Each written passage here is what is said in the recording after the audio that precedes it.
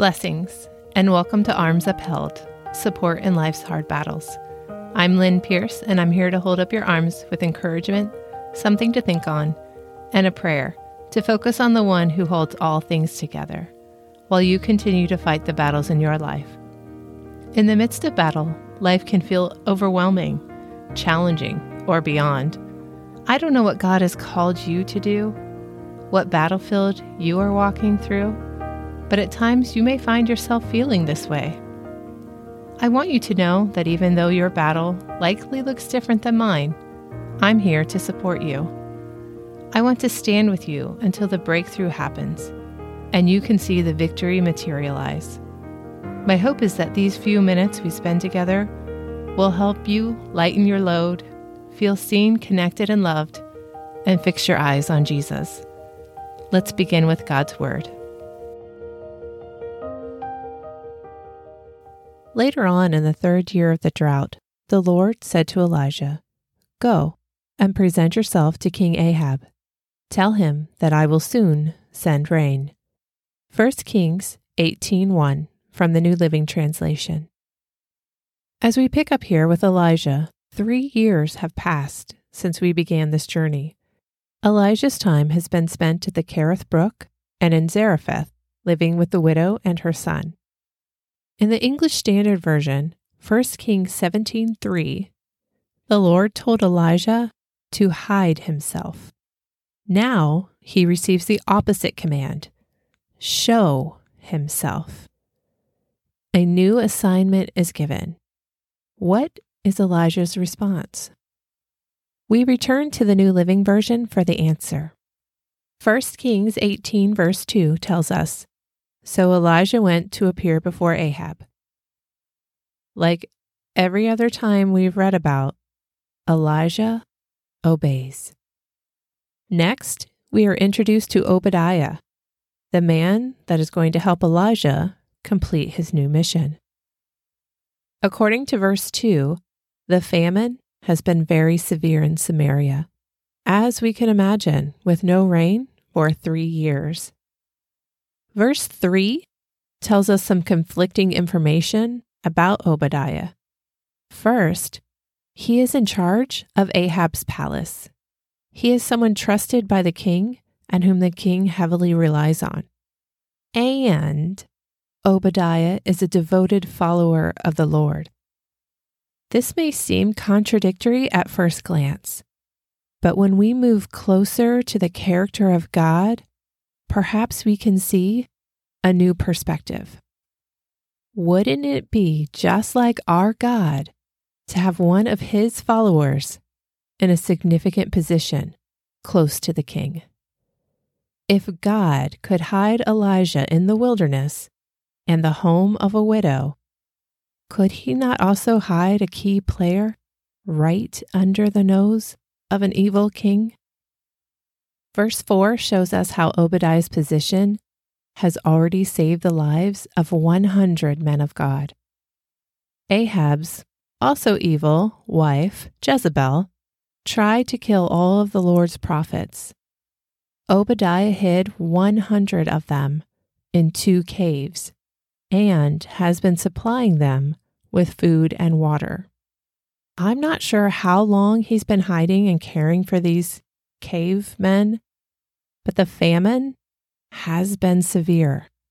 Obadiah is running the palace, doing all kinds of jobs for Ahab, and still managing to provide food and water to 100 men during a drought. That has miracle of God written all over it.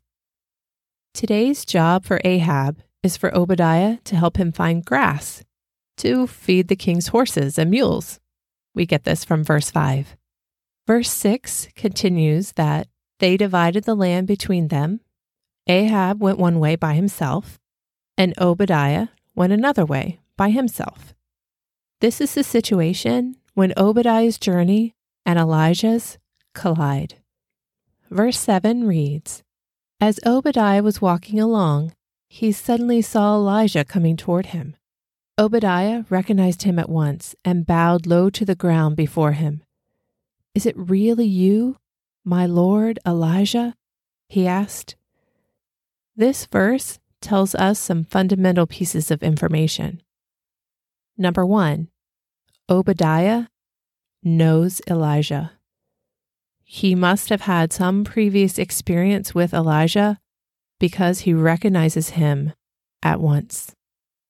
2, Obadiah knew of Elijah's relationship with God, respects Elijah, and reveres the Lord he knows is with him because he bows low to the ground before him.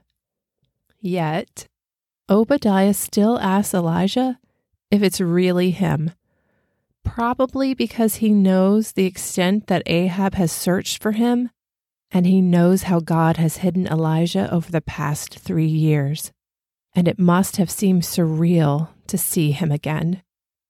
Elijah answers, "Yes, it is," and gets right to the point. "Now, go and tell your master, Elijah is here." He is a man on mission for God and is determined to carry out the command he was given, namely to present himself to the king. This interaction too shows that Elijah knows Obadiah and his relationship to King Ahab. They must have been close enough for Obadiah to speak frankly to explain the situation at hand. For the sake of time, I'll summarize Obadiah's response in verses 9 through 14. Obadiah argues that if he goes to Ahab and tells him, "Elijah is here," the king will kill him. He tells Elijah about the 100 men that are relying on him and the extent that King Ahab has gone to find Elijah, and ultimately, that if he does what Elijah is asking, his death is certain. We pick up in verse 15. But Elijah said, "I swear by the Lord Almighty, in whose presence I stand, that I will present myself to Ahab this very day." Essentially, Elijah's reminding Obadiah that this direction comes from God, who he knows is with them, and that God's plan is now for him to show himself to the king, and his days of hiding end today. What now is Obadiah's response? Verse 16 tells us, "So Obadiah went to tell Ahab that Elijah had come." Another obedient servant of Yahweh, which is the meaning of Obadiah's name. Let's pause here and reflect on the lessons we're learning. The lesson of obedience continues through this phase of Elijah's journey as well. Obeying God's commands is so essential to our relationship with Him. Today, we are introduced to another servant of the Lord, Obadiah. Obadiah has had his own journey while we have been following Elijah. He also is doing important work for God's kingdom. He's keeping 100 men alive in a drought. I mean, Elijah was only keeping a widow and her son alive, right? In the past weeks, this seemed pretty miraculous. But now, each life is precious.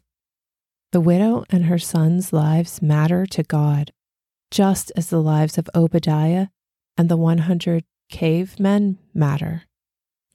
God is willing to go to great lengths for one, like Elijah, or 2 or 3, add in the widow and her son, just as He would for 100 men of God.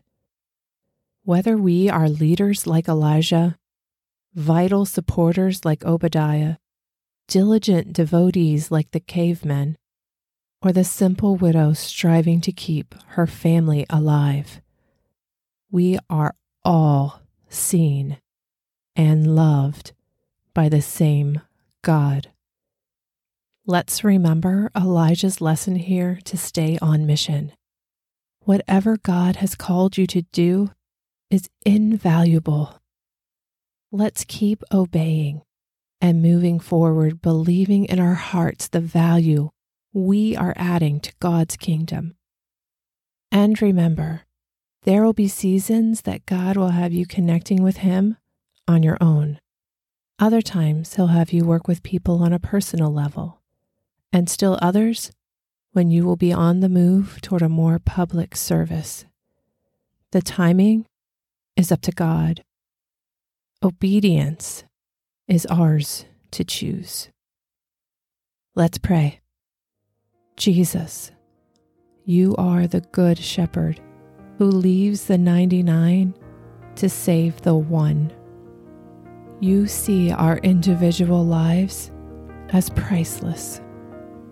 Fill us with your love so that we too can be about the Father's business with undeterred focus. Help us love and revere our God with all that we are. Open our eyes to see others around us as beloved, that we may love them better, more like you. Jesus, we cannot do any of this without you. Be near us. Be with us. In your holy name we pray. Amen. Thank you for spending a few minutes with me. Your time is precious and I appreciate it. We're going to be hanging with Elijah this summer and seeing how his journey can help us reflect and grow stronger in our faith as we continue to fight our hard battles. I hope you will stick around to hear more. If you'd like to read on your own, Elijah's account begins in 1 Kings 17 and continues through 2 Kings 2. I'd also like to invite you to check out my recently launched website at hlynnpierce.com. It's one more way I can connect with you. You can claim a copy of my prayer victory for free by subscribing to my twice-monthly encouraging email called A Taste of Tranquility. This is to help you step from the swirling winds of life's storms into the eye for a moment and refocus on our anchor, Jesus. I hope to see you there. As always, your battle may look different than mine, but let's stand together. I'll keep your arms upheld until victory is real in your life. Remember, God is for you, and so am I.